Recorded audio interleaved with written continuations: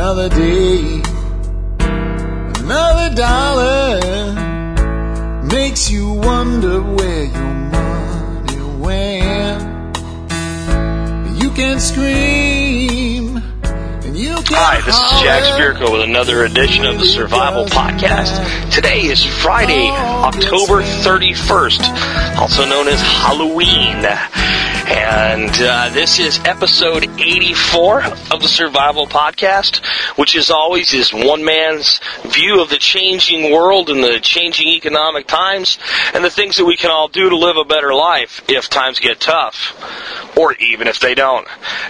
And as always, I'm dictating this podcast during my commute, 50-mile commute between Arlington and Frisco, Texas. And this morning drive is kind of my conversation with my audience, which is my conversation with my friends, given as always as one man's opinion. So if you don't like something you hear, feel free to object to it. That's what it's all about here at the Survival Podcast, because I do learn things from my audience, and I do learn sometimes that I'm actually wrong about things, and I'm not an arrogant man, so I'm willing to admit it when I'm wrong. And that's kind of what I'm going to start out with today. And it's not really about being wrong, but maybe just being a little bit too harsh on people that didn't ask for me to be harsh on them. And that is our fellow listeners out there that are from New Zealand, the Kiwis of the world. Yesterday, I talked about a guy that posted on the blog, and several of you guys got on the blog, and you lambasted him pretty good, and I think you guys did a good job with it, and I understand your sentiments, and I agree with them 100%. I kind of gave my sentiments toward him yesterday, and I think I was maybe just a little bit too hard on, calling the island of New Zealand a socialist nation. I think it is. It's just that I don't know that it's much more socialist than we are, and some of the social programs they run there are a lot easier to run at a national level when you're running a country with 4 million people in it versus running a country with 300 plus million people in it like we have here.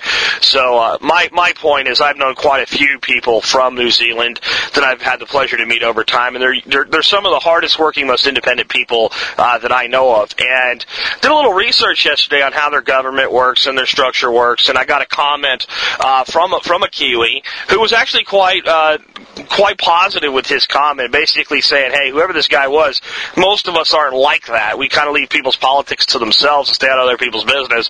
And, I got back in touch with him, and he read what this guy said and said I'd have been pretty PO'd myself. So there was no conflict there or anything. It just brought it to my attention.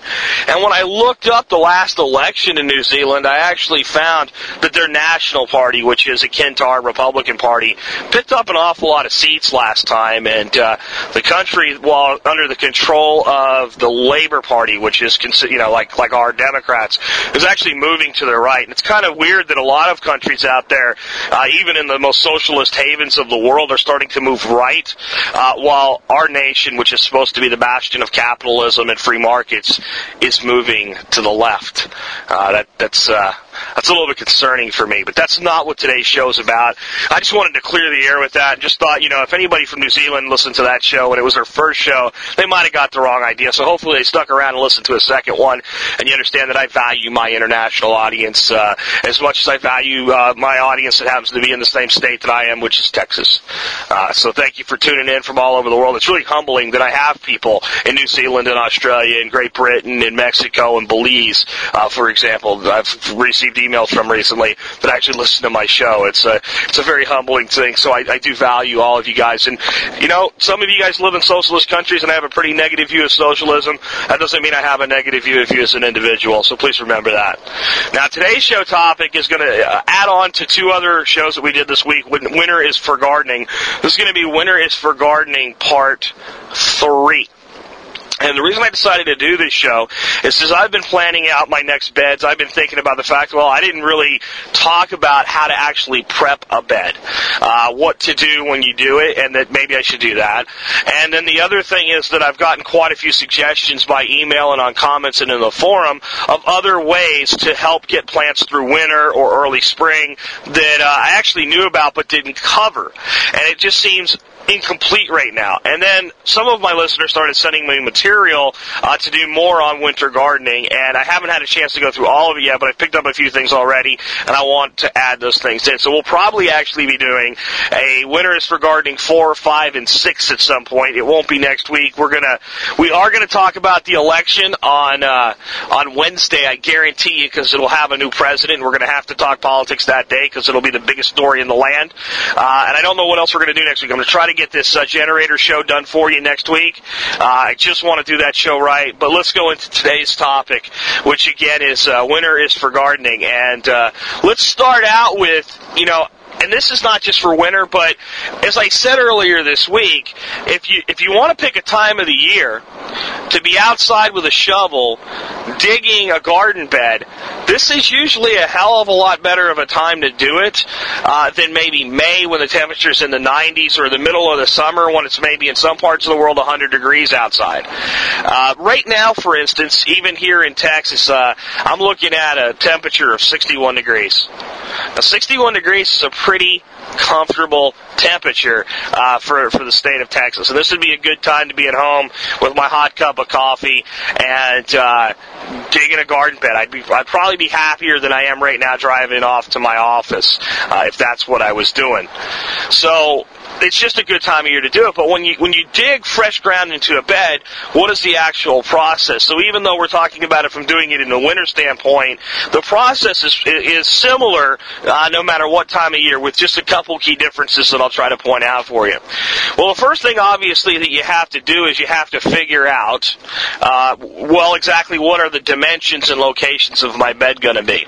Now, one of the reasons I like to do this in winter is if you find the sunniest spot in your yard for your beds right now, those spots are going to have an abundance of sunlight during the summertime, because right now the sun is lower in the sky. Unless you're listening to me from the southern hemisphere, you're going into your summer and you're like, man, this is all whacked out. Well, just flip it around and think 6 months in advance, and you'll be in the same scenario here. So it's a good time to find that sunny spot, and that's the most important thing for your gardens, is making sure they get at least 6 to 8 hours of sun a day, at least at the times of the year when that's even available to them. Once you have that picked out, again, I'll talk real briefly on the dimensions that make the most sense. To me, you want to go with wide beds. You'll be able to grow more in a more condensed space if you use wider beds. And as I said earlier this week, to me, kind of the minimum dimension that I'm using now going forward, and I didn't always do this and it was a mistake, is at least 3 feet wide. And kind of a maximum dimension for me on those beds is about 4 feet wide. And that's just due to the length of my arms. I'm not a short guy, but I'm not a tall guy either. I'm about 5'11". And your goal with a raised bed is to be able to do everything you need to do to the plants and the soil within it without ever stepping in it ever again after the day you plant it. Now, that's kind of a lofty goal in some situations. You're going to have to get in that bed, but if you can avoid it, do so.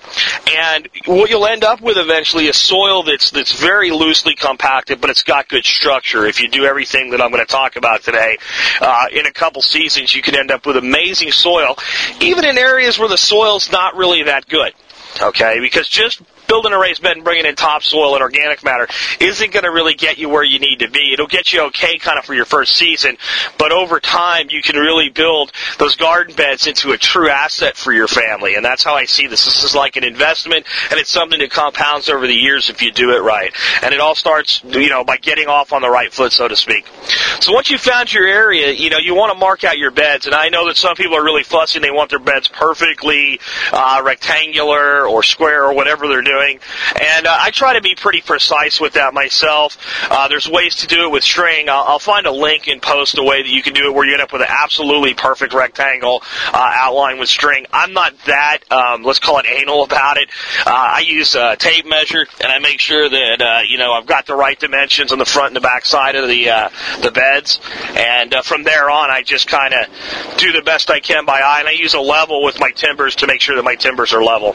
And that's about all I need. You can be as precise as you want. But once you have that area marked out, if you're going to make raised beds that actually have walls you'll take a kind of a different approach, I guess, than if you're going to make raised beds where you just kind of heap things up. But overall, you're still going to need to figure out exactly what you want done and mark it off. I use landscape timbers for my raised beds, so I kind of build them kind of the log cabin, I don't know what that's about, log cabin dovetail approach at the end, where one end overlaps and then the other end overlaps. Maybe I'll post a picture of one of mine someday for you to see what I'm talking about there. But if you do it with, like, let's say 2x8s, you can actually just go ahead and build the raised bed, lay it on the ground exactly where you want it, make sure it's all square and true, mark the edges around the outside of it, and instead of using a string and then trying to build the bed on top of it. It's kind of up to you at that point. Once you get that area marked out, though, now the tough part comes, because the first thing that you need to do is bust the sod loose. And if you've got a good quality hard sod grass down, it's a lot harder than if you have kind of a barren, broken area. But if you have good sod, you're going to want to save it. You're either going to want to save it to compost it if you're doing this in the summer. If you're doing it in the winter, it's going to become part of your bed. So what you'll begin doing is you'll cut the sod. You want to cut nice straight edges. Use a straight spade, straight edge shovel, whatever you want to call it, to cut your bed out. And cut small, maybe 1 foot by 1 foot square pieces of your sod. It's not that critical, but some kind of average size dimension. And you'll want to cut as shallow as you can against the roots and try to pull it up just like you're making sod to go lay, like you see it at a garden store. Set all your sod aside. And then the next thing that you're going to want to do is you're going to want to break the subsoil down. And again, this is for raised beds. This is not for in-the-ground beds, so to speak. So I'm assuming that when I'm telling you all this that you're going to be bringing in topsoil and things like that. If you're not, you're going to have to do a lot more working into the soil than what we're talking about here. But what you're going to do next is you're going to go ahead and take something like a garden fork or a pitchfork or a broad fork and work down at least 8 inches deep into the soil. And if you're going to build raised beds, you don't really need to turn that soil. But what you need to do is you need to break it loose at least 8 inches down.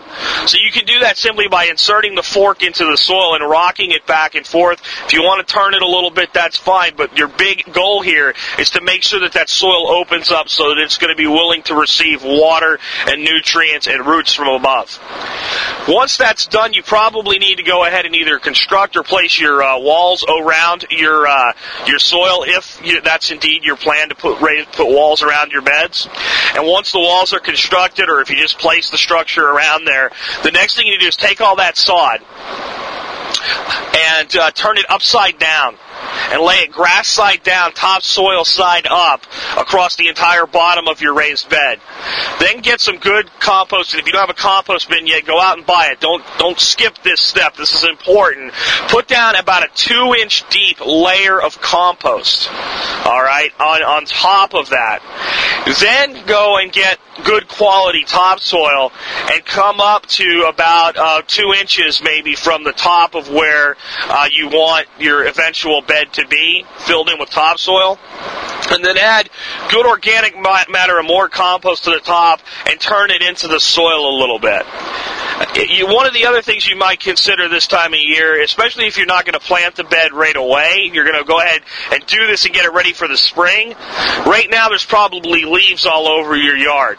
Rake up a whole bunch of leaves. Oak leaves are particularly good, and mix them into your soil. A lot of people take their leaves and they put them into a compost pit, and then they realize the leaves just don't break down well. Leaves are an okay brown to add to your compost pile, but they have a really slow breakdown time. They tend to compact, and when they compact, a different type of bacteria goes to work. They start to stink, and it takes a really long time for them to turn into rich compost, where if you use things like straw and corn stalk and other things like that are shredded up, your composting will go a lot better. So working your leaves directly into the soil is often a better way to do things. Now, this is another belief that I have that's actually really good for your soil. Once you've done that, your bed's kind of ready to go.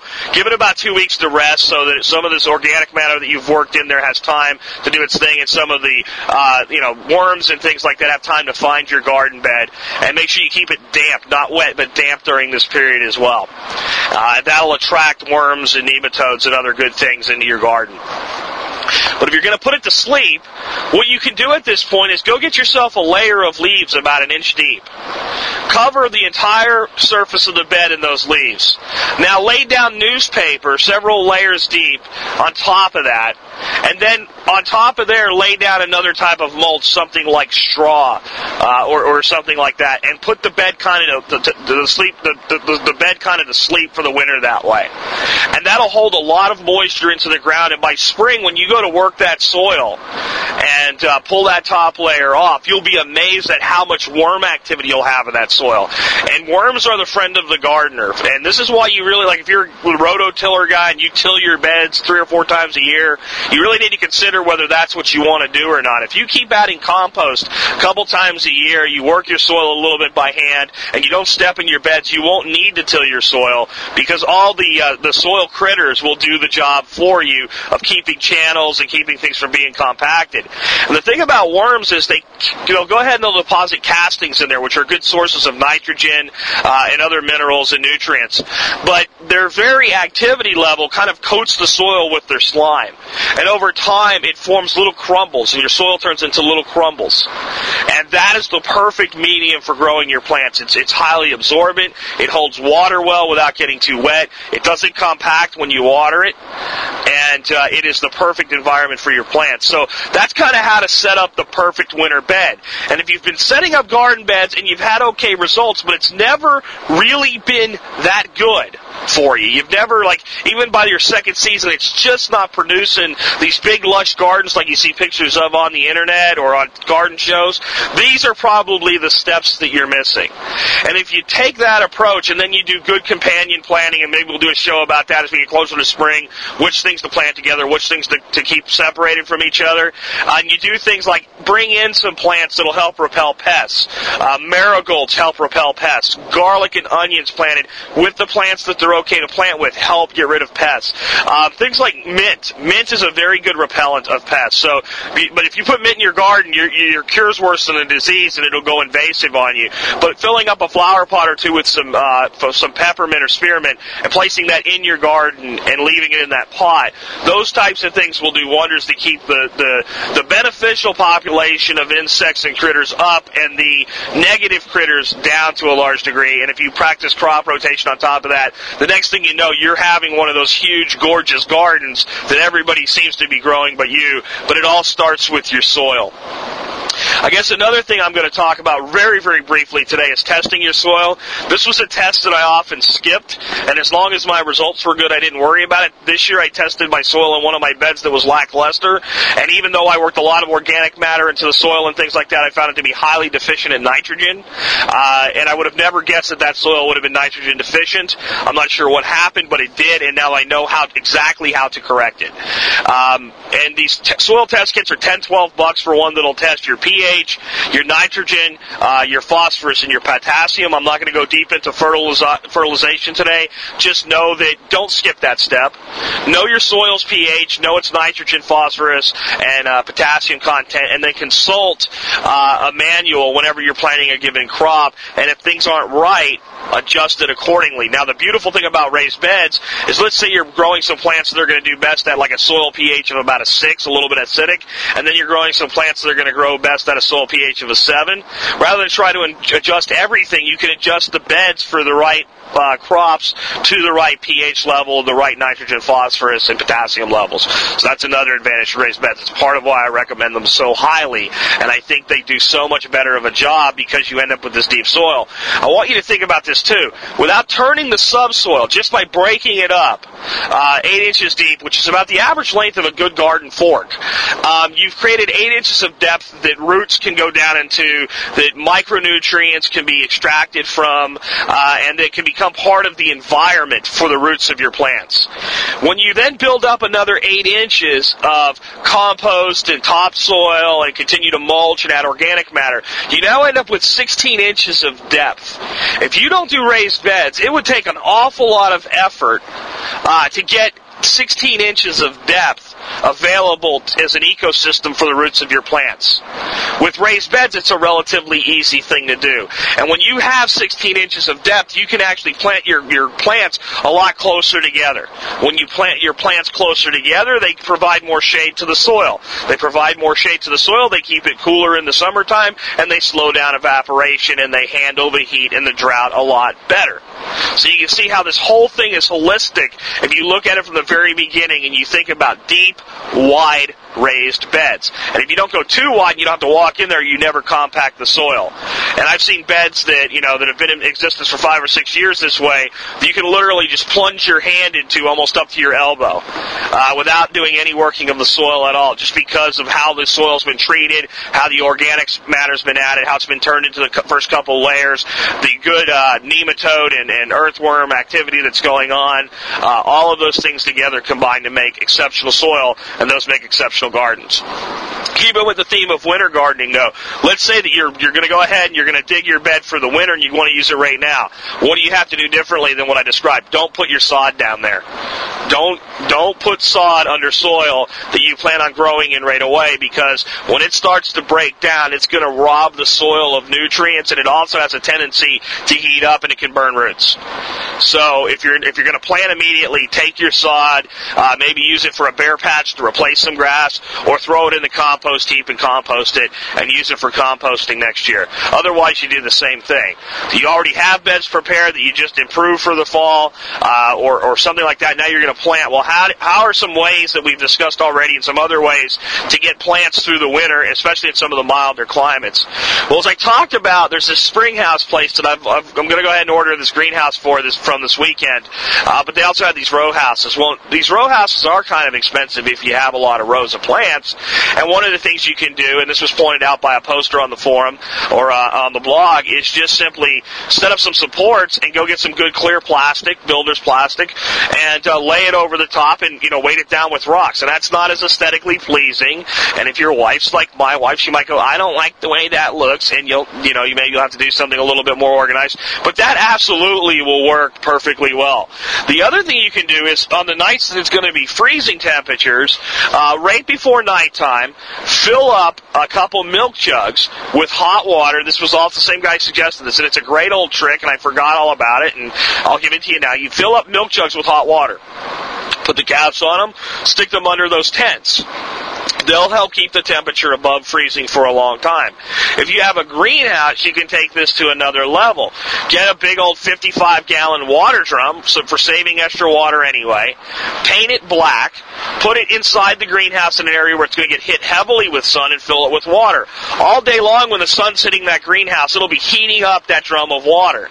And the radiant heat that comes off of that drum after night will help keep your temperature up, and you won't have to put a heater or lighting. If you couple that technique with a good 100-watt incandescent bulb at night in your greenhouse, you'd be surprised at how easy it is to keep temperatures at least right at freezing, even where they go well below, and most of your plants will do well.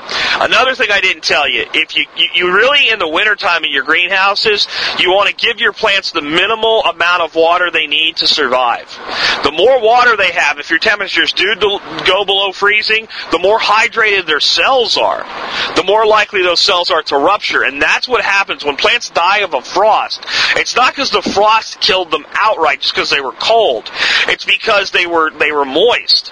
And when you think about, if you take an ice tray and you put it in, most people have electric ice maker, automatic ice makers now, but in the old days you'd fill the tray and you'd put the ice tray in the freezer, and when you pull it out, the cubes would risen up higher because water expands when it freezes. Where most things contract, water expands. It's the only thing in the world that does that. And if you think about a cell in a plant is a little tiny case. And if it's highly hydrated, it's full of water. And when you freeze it and the water inside the cell freezes, it expands and it ruptures and bursts the cell, and it causes cell death, and the whole plant dies. So that's what kills plants. So if you minimize your watering in the wintertime, you'll have a lot better opportunity to coax your plants through those freezing times. I also want to talk to you real briefly about another way to use greenhouses. It's maybe a little bit different than what a lot of people do. Many people, you set up a greenhouse, you put shelves in there, you put your plants on your shelves, and you just kind of go to town with your greenhouse, and then you grow everything in containers. Well, there's nothing wrong, especially with kind of a portable greenhouse that can be moved, with building raised beds and then placing your greenhouse over top of those beds, growing your plants directly in the ground, and maybe running through a winter harvest and then prepping your beds. And then once you're getting ready for spring, starting your plants maybe in containers, and then moving them and make the greenhouse basically a giant cold frame.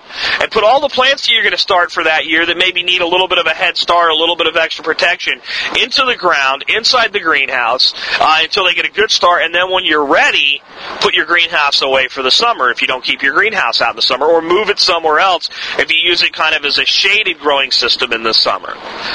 And then your plants are already in the ground. They're in the soil that they had. Maybe for a couple days you use it like a cold frame, as I said, and instead of just removing the whole greenhouse, you open all the vents, you let the plants deal with the elements, still somewhat protected, and then you remove your greenhouse. That is a great way, especially with these new portable greenhouses, to maximize what you're doing. And you just have to think about the footprint of those greenhouses when you're building your beds, and build maybe a combination 2 beds with a walk space in between of them so that you can go inside.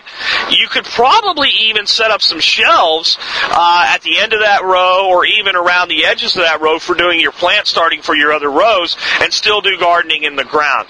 And with the price of these greenhouses, they're not that expensive. It would be conceivable that over time you might even set up a situation where you have several of these little greenhouses where you grow stuff in the ground throughout the year.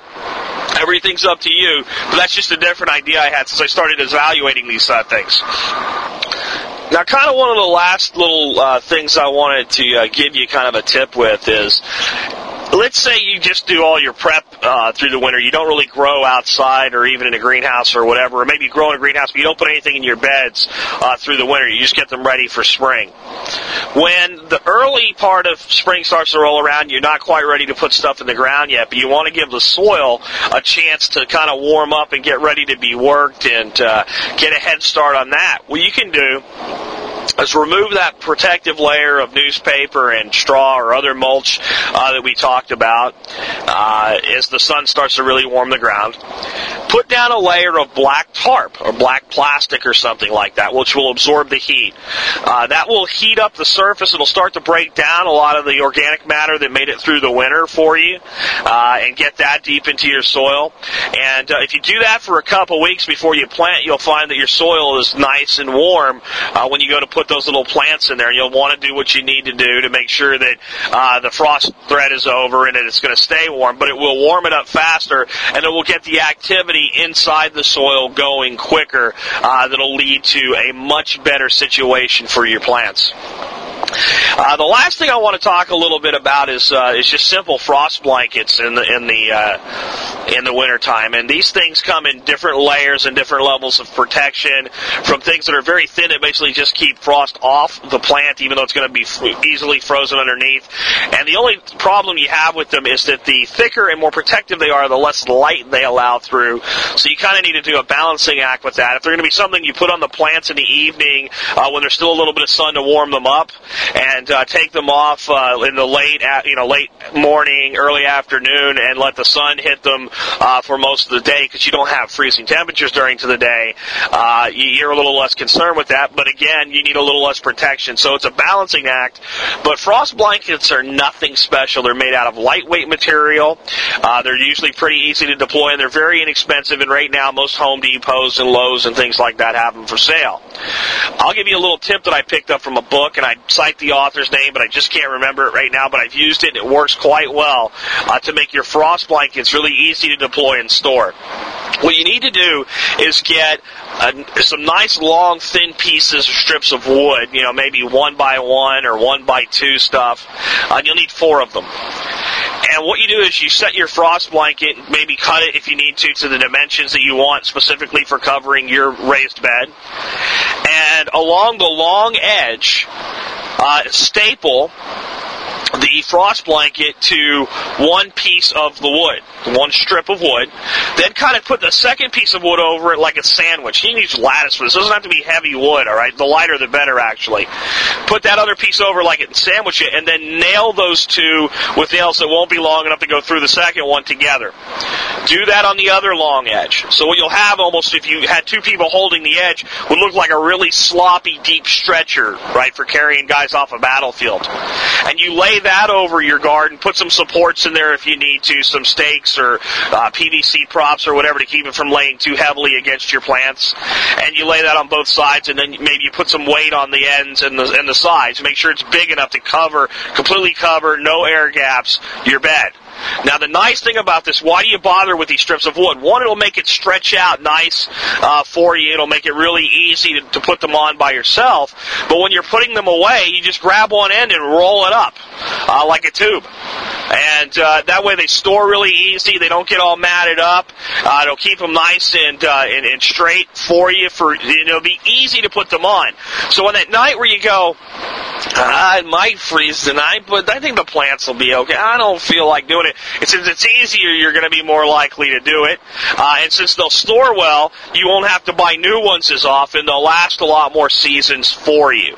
So it's a little bit of extra work today to do a lot less extra work tomorrow. And that's kind of my final tip on Winners for Gardening 3. And we'll go into some different subjects next week. You can bet we will talk about the election and the impending doom that I feel about the outcome that I expect. But right now, let's just be positive.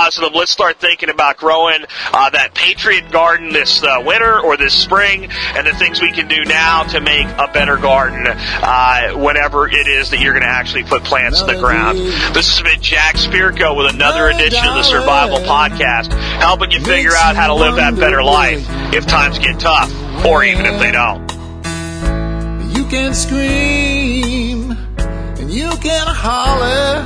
It really doesn't matter, 'cause it all gets spent.